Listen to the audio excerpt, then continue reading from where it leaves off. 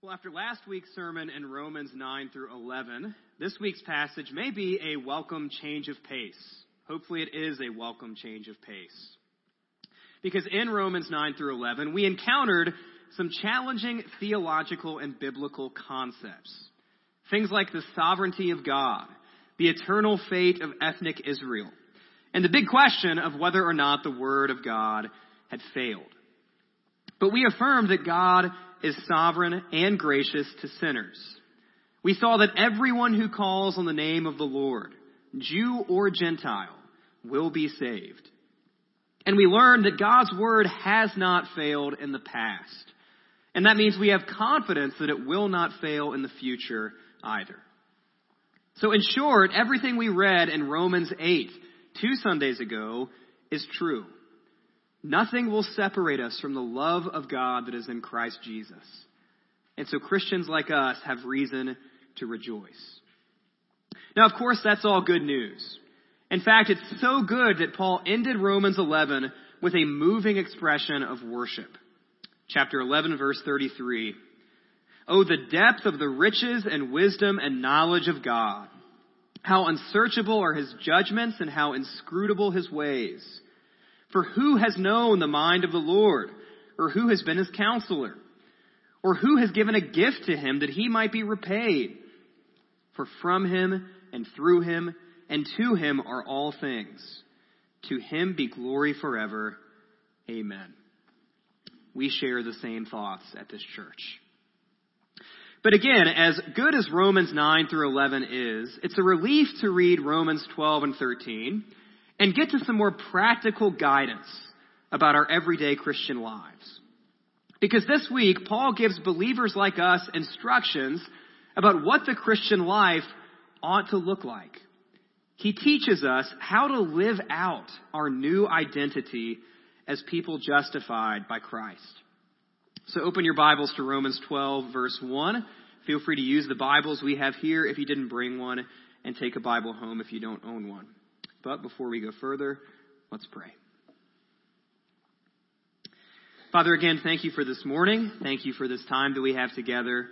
Thank you that regardless of what's happening in our everyday lives, regardless of what's happened this past week, regardless of what will happen in the week ahead, regardless of what's happening locally, nationally, internationally, the changing world that we live in, you are stable and you are reliable and we can trust you. And Father, we show that by coming here every single week, by seeing each other on a regular basis, by singing songs, by reading from your word, by taking basically the same pieces of bread and the same cups of juice that we took last week to remember what your Son did for us. Because again, in a world of shifting sands and unpredictability, you are stable, you are strong, you are our rock. And so, Father, we trust in you. And I pray that we would live like we trust in you. As we read in Romans 12 and 13 today, all these instructions about how we can live in a way that honors you, I pray that we would do just that filled with your Spirit and encouraged by each other, that we would live out the new identity that you've graciously given us in Christ. Help us understand your word today. Help us love it, treasure it.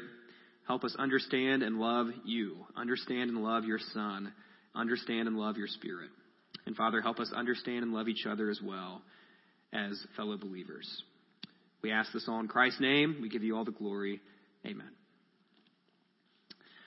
Well, Paul's already given us some practical guidance in the book of Romans for how to live as justified people. He's given us a little bit. In chapter 6, for example, he told us that being united to Christ means that we have died to sin. And so we must not go on living in it. And then in chapter 7, he said that we have died to the law, which means we no longer try to earn or keep God's approval by our performance. And then in chapter 8, he reminded believers that we are indwelt by the Holy Spirit. And thus we set our minds on the things of the Spirit, not the things of the flesh. But you might be saying, Paul, that stuff is helpful. That stuff gets us started. But is there any way you can give us some more specifics? I mean, we understand now that we are justified by Christ alone. We get it. You've drilled it into our heads. But how should we live in response to that? And that's where we pick up in Romans 12, starting in verse 1. I appeal to you, therefore, brothers, by the mercies of God, to present your bodies as a living sacrifice, holy and acceptable to God, which is your spiritual worship. Do not be conformed to this world, but be transformed by the renewal of your mind, that by testing you may discern what is the will of God, what is good and acceptable and perfect. Romans 12, 1 through 2 is the thesis of everything else that we will read today. All of chapter 12 and 13. Because we have been justified by Christ, Paul calls us to give our whole selves to God, to be living sacrifices. No part of us is to be withheld from him. Paul challenges us not to be conformed to this world. Instead, we should embrace our peculiar identity as God's people in a world full of those who don't know him. And then Paul commands us to be transformed by the renewal of our minds in order that we may learn what the will of God is and pursue it with all of our heart, all of our soul, and all of our strength. And now, thankfully, this isn't all up to us. This isn't produced by our own blood, sweat, tears, and strength of will. Again, we have the Holy Spirit living inside of us, like Paul said in chapter 8. The Holy Spirit enables us to do the things God calls us to do. Like he's going to say in just a few verses, we have the body of Christ surrounding us, encouraging us in that same direction. It's not all up to us. And everything that we do with joyful gratitude for what God has already done for us through Jesus Christ. We don't do it with an anxious, walking on eggshells mentality of trying to impress God, trying to stay out of God's doghouse. We do it with joy. We do it with thankfulness. Now, the therefore that happens in Romans chapter 12, verse 1, might be the most important therefore in all of Scripture. Because that word, therefore, tells us that what Paul has said in Romans 1 through 11, everything up to this point, is the basis of what he's going to say in chapters 12 and 13. Romans 1 through 11 tells us that we have been justified. Who's done it? Christ.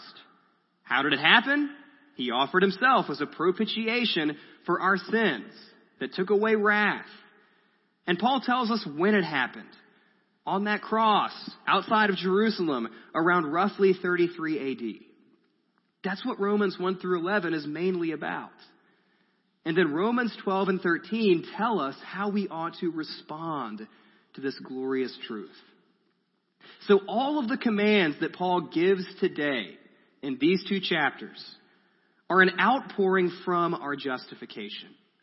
They are not the source of our justification. And it is incredibly important to understand that order. I cannot stress enough how important it is to understand that order. The indicative, which is what God has already said about us, our justification, it comes before the imperative, the commands that God gives us. Everything Paul tells us to do in these two chapters today spring out of the fact that we have already been justified by Christ. And it's because we've been justified that we obey God. It's because we've been justified that we worship him. It's because we've been justified that we offer our bodies as living sacrifices, holy and acceptable to him. So what Jesus has done, and not what we do, is the basis of our justification. What Jesus has done, as recorded in Romans 1 through 11, is the basis of our justification. Not all the stuff Paul tells us to do in chapters 12 and 13. Everything we do is a response to what God has done for us.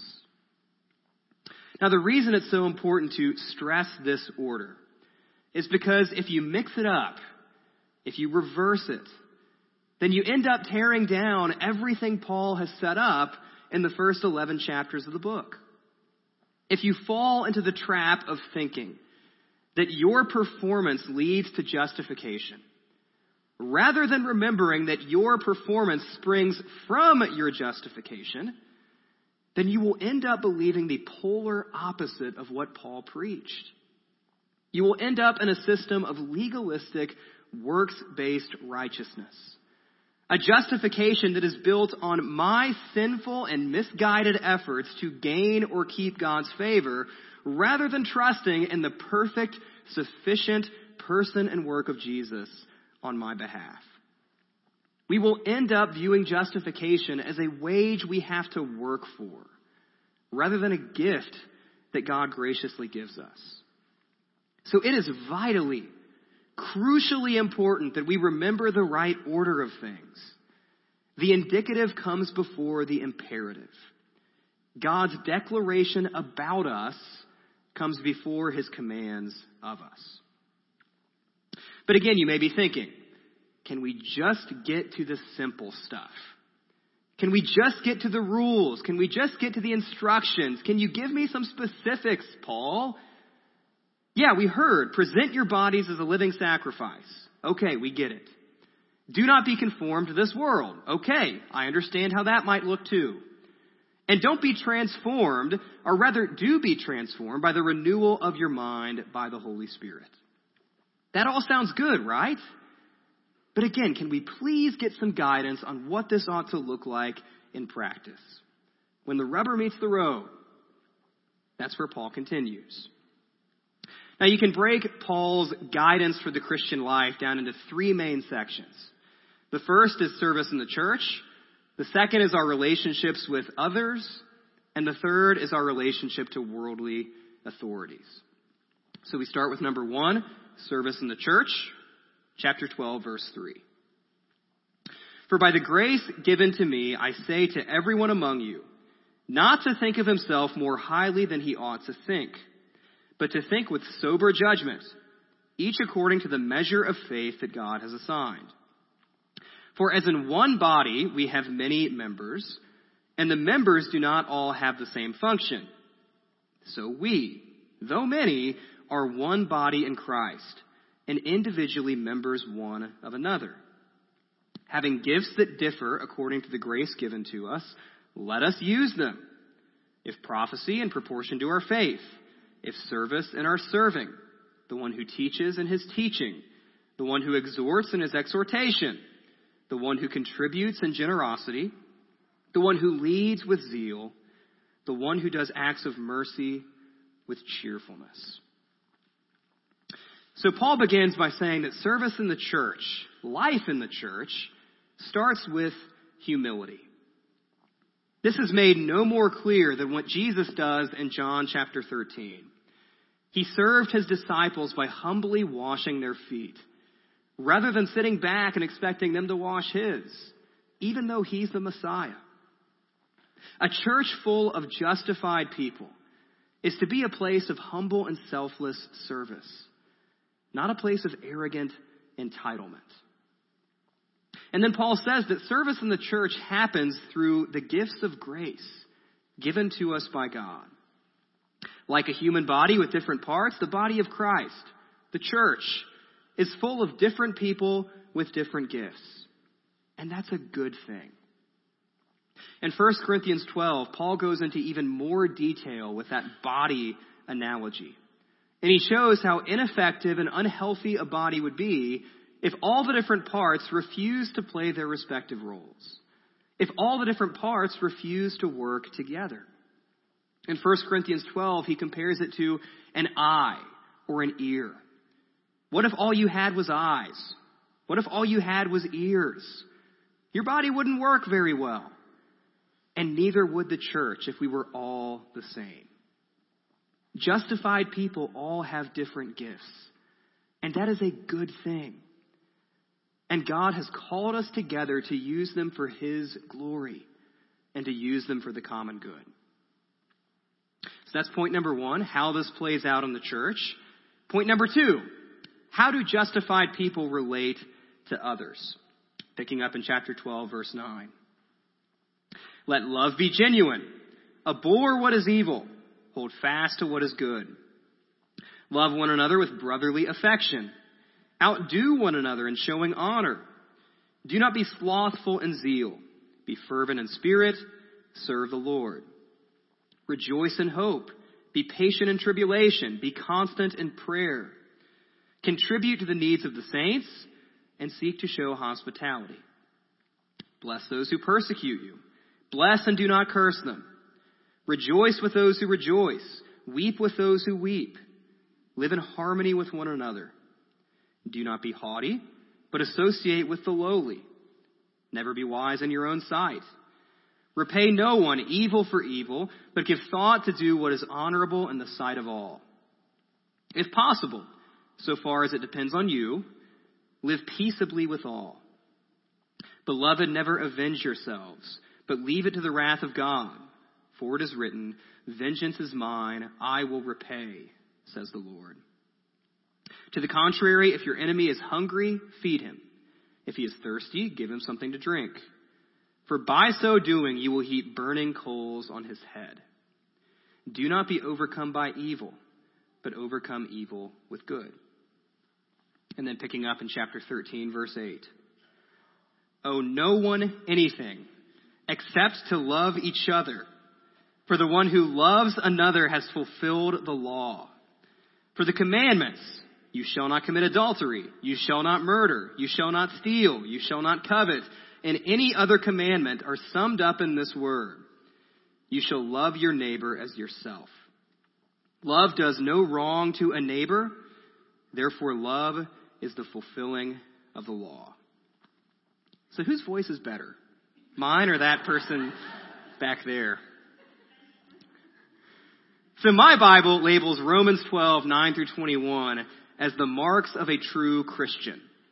And then it labels Romans 13, 8 through 10 as fulfilling the law through love. And yours may be similar. You may have similar headings.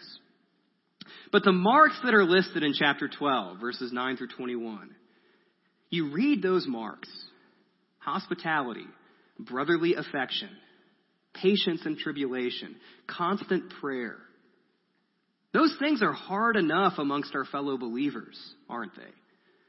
They're hard enough amongst fellow justified people. Because even though we're all justified by Christ, we're not all totally sanctified yet. We're not perfectly holy. We're not sinless. And that means that I'm not always good at doing those things. And you're not always good at doing those things. But that doesn't stop Paul from putting the challenge in front of us. It doesn't stop him from calling us to strive to be Christ-like people. To strive to live our lives in a way that matches up with what God has said about us. But then if you think it's hard to do these things with your fellow believers, look at what Paul says about how we treat our enemies. Justified people are told to bless our persecutors. We're told not to seek revenge, to leave it to God. We're told to serve and care for those who hate us. We're told to overcome evil with good, even when it's incredibly tempting to fight fire with fire. And it might sound unreasonable, but Paul didn't make this up. He took it directly from Jesus' words in the Sermon on the Mount. And then speaking of Jesus, Paul also echoes Jesus in chapter 13, verses 8 through 10. In Matthew 22, a lawyer comes to Jesus with some Pharisees and some Sadducees, and they want to see if Jesus can sum up the law in a single commandment.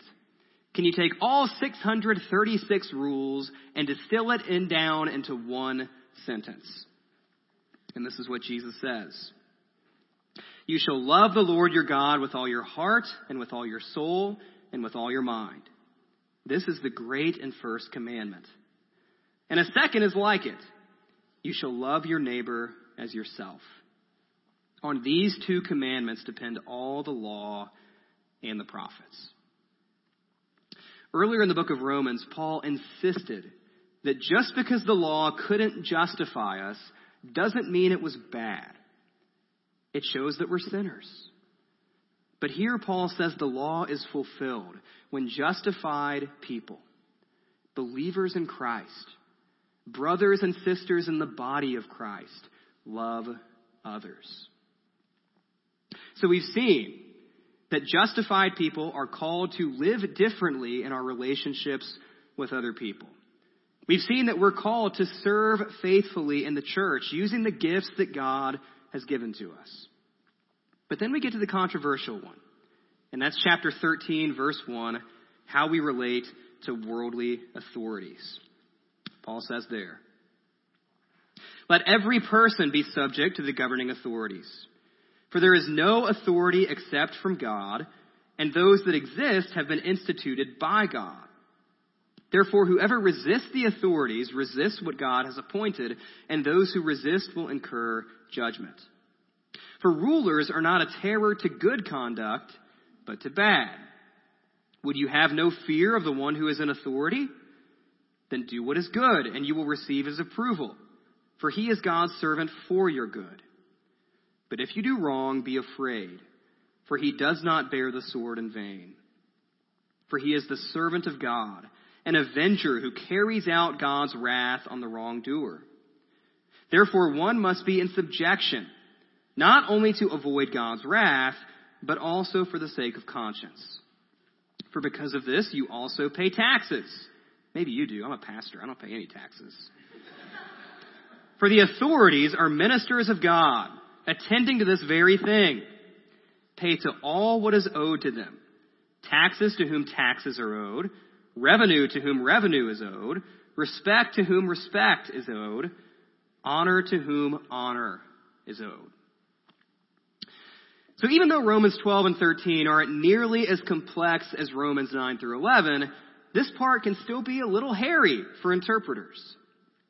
One man named J.C. O'Neill said of this passage, "These 7 verses, Romans 13, 1 through 7, have caused more unhappiness and misery in the Christian East and West than any other 7 verses in the New Testament." What in the world would make him say that? Or what exactly is Paul saying about how justified people ought to relate to worldly authorities? Is Paul's command here the source of unhappiness and misery? Well, it depends on how you read it. Paul's not talking about blind, unquestioning, naive obedience to anything and everything that those in positions of worldly power demand of us. That's not what Romans 13 is about. Paul tells us to be subject to the governing authorities, but he does not tell us to worship the ground they walk on. There are times when Christians should seriously, thoughtfully, and prayerfully consider resisting, speaking out against governing authorities, or even directly disobeying them if what they demand contradicts our worship of and obedience to God. The famous passage is Acts chapter 5, verse 29. When the apostles say, we must obey God rather than men. We must obey God rather than men. However, we should also be careful that we're not hypocritical in our decisions about when to be subject and when to resist. Too often, Christians are all about Romans 13 when the leaders that we like are in power, and all about Acts 5:29 when someone that we don't like is in power. But Romans 13 is not a club to beat people into submission to obeying whatever authorities tell them to do. And likewise, Acts chapter 5 is not an excuse to completely ignore Romans 13. Are there times when Christians should resist governing authorities? Yes. Hopefully those times are few and far between, but those times are there.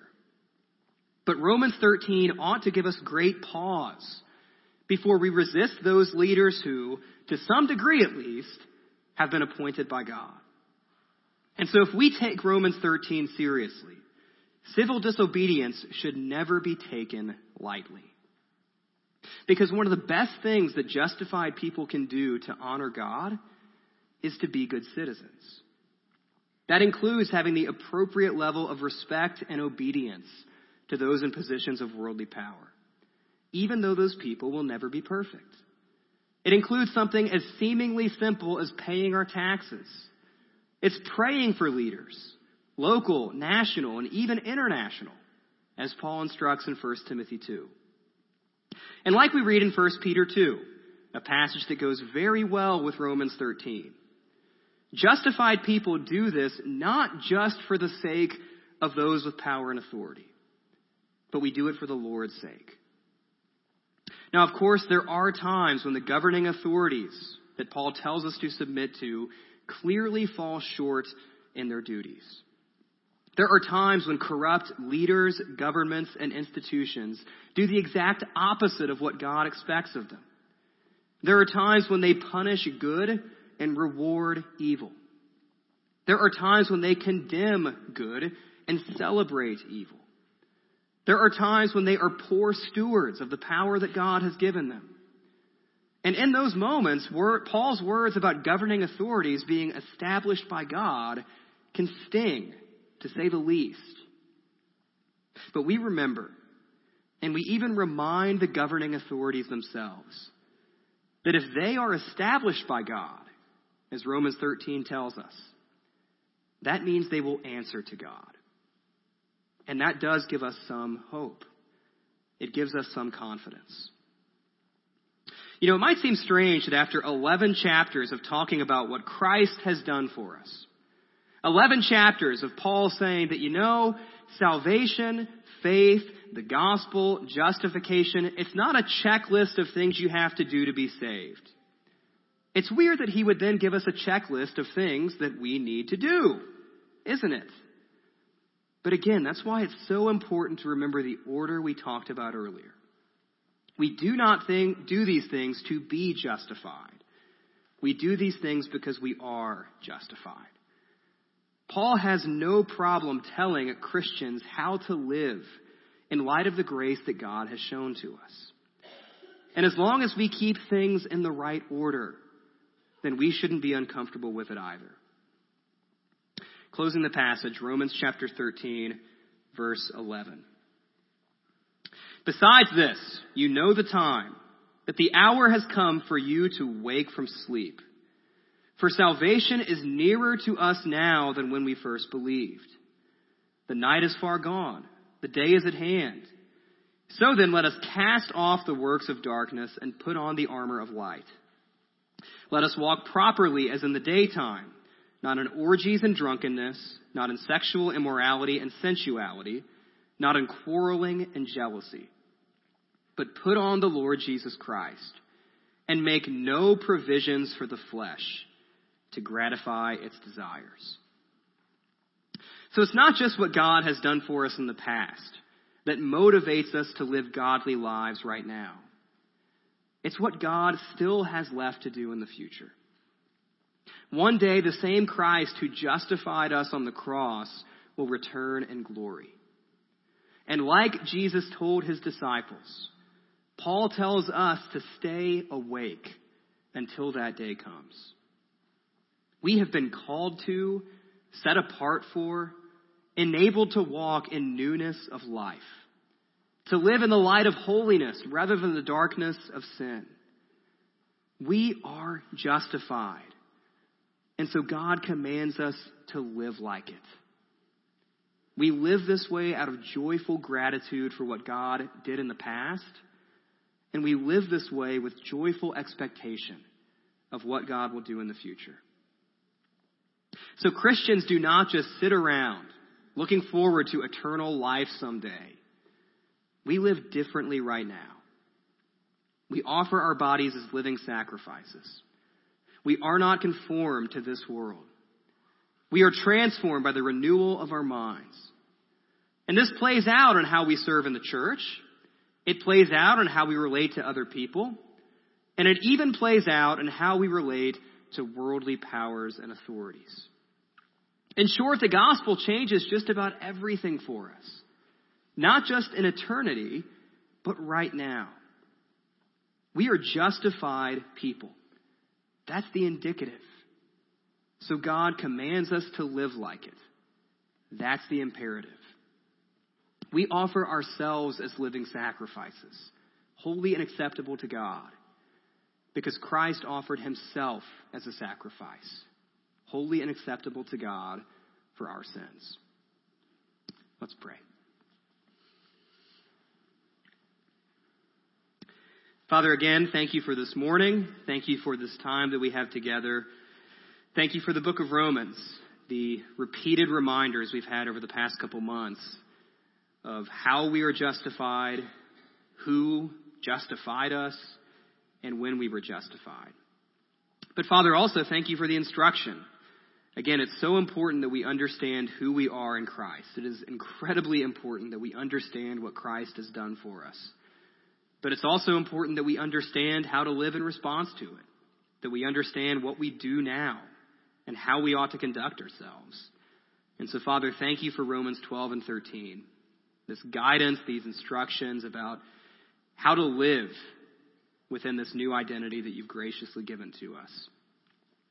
And even though this list of commands is intimidating and challenging, and I'm sure we all fall short regularly of the different things that were listed, I pray that by the power of your Spirit, with the guidance of your word, and with each other's encouragement, that we as brothers and sisters, we as a body of Christ, we as a church, would slowly but surely begin to live the way Paul tells us to.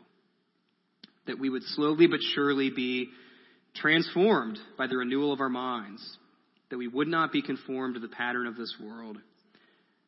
And Father, that we would offer ourselves as living sacrifices for the good of those around us and for your glory. Again, we love you. We praise you.